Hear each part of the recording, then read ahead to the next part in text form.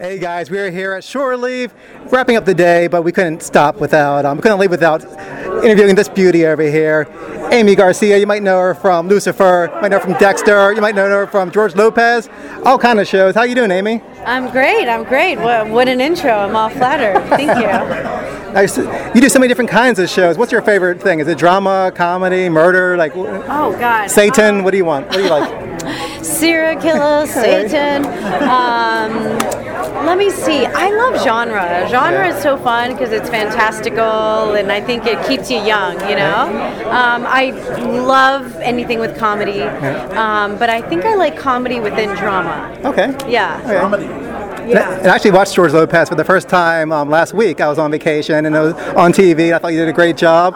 What was it like working with George Lopez, and what did you learn from that whole experience from all those seasons? Oh, he is such a hard worker. I mean, he really taught me how to work hard, how to, treat fans with the utmost just respect, like you should treat anybody. He would, I think, stay up till like 3 a.m, pay security out of his own pocket just to make sure he got through his entire line. Wow. That kind of commitment to his fans, and he teases me. I mean, let's not get it twisted. He's like he's like a real life uncle, but he really does teach.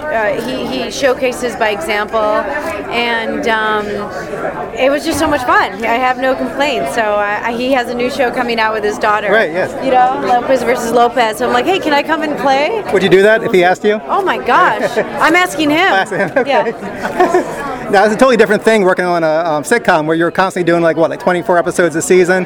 Right. How's that schedule compared to doing something like Dexter where you might do like half a season or like do 10 episodes max? Well, I think the biggest difference between a George Lopez and a Dexter, I have my Dexter gloves on, is really the live audience, right? So with George Lopez, obviously this is all pre-COVID, it's like doing a play. Okay. So we would have a live audience, and then with Dexter, it's a very close set, very intimate, and the tone is just very different, right? Like on George Lopez, you'll say a line, and then they'll be like, hey, that got a huge laugh, let's see if this is better. And then they whisper the line in your ear, and then you shoot it. And when people see it, they don't say like, actor just got line. They just, hopefully you don't suck, So there's a different kind of adrenaline rush, I think, with a George Lopez kind of show.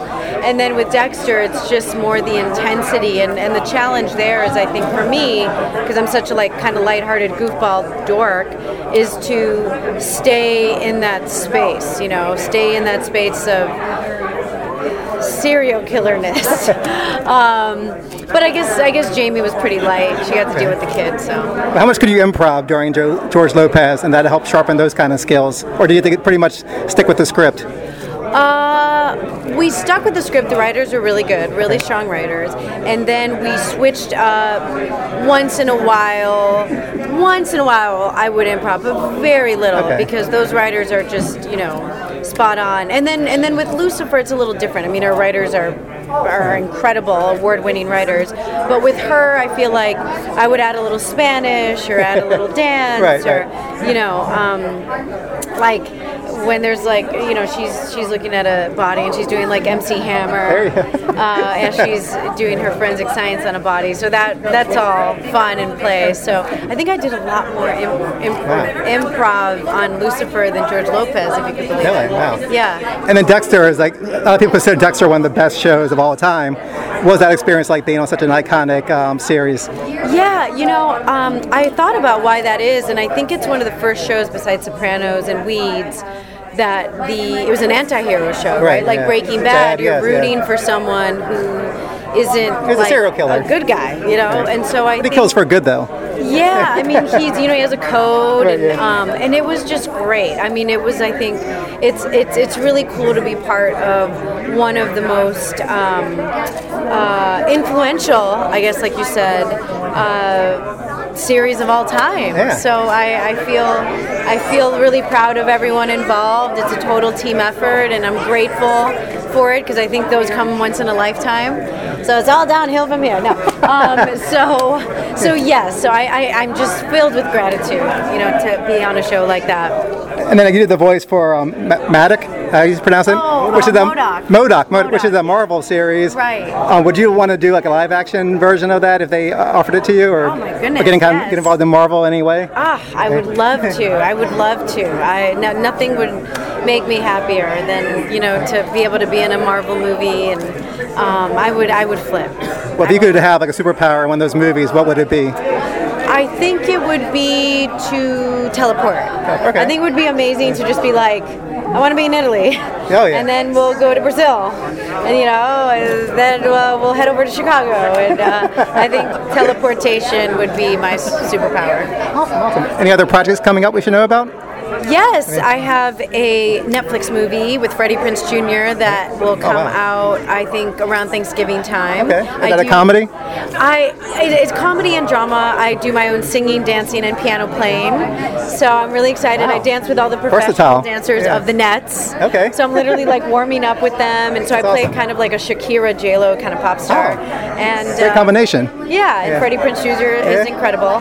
And then I'm on How to Train Your Dragon, 9 Realms, which is an animated series on Hulu. Right. I think that's on season 2, and that's for DreamWorks. I play a major nerd on that. And then I am...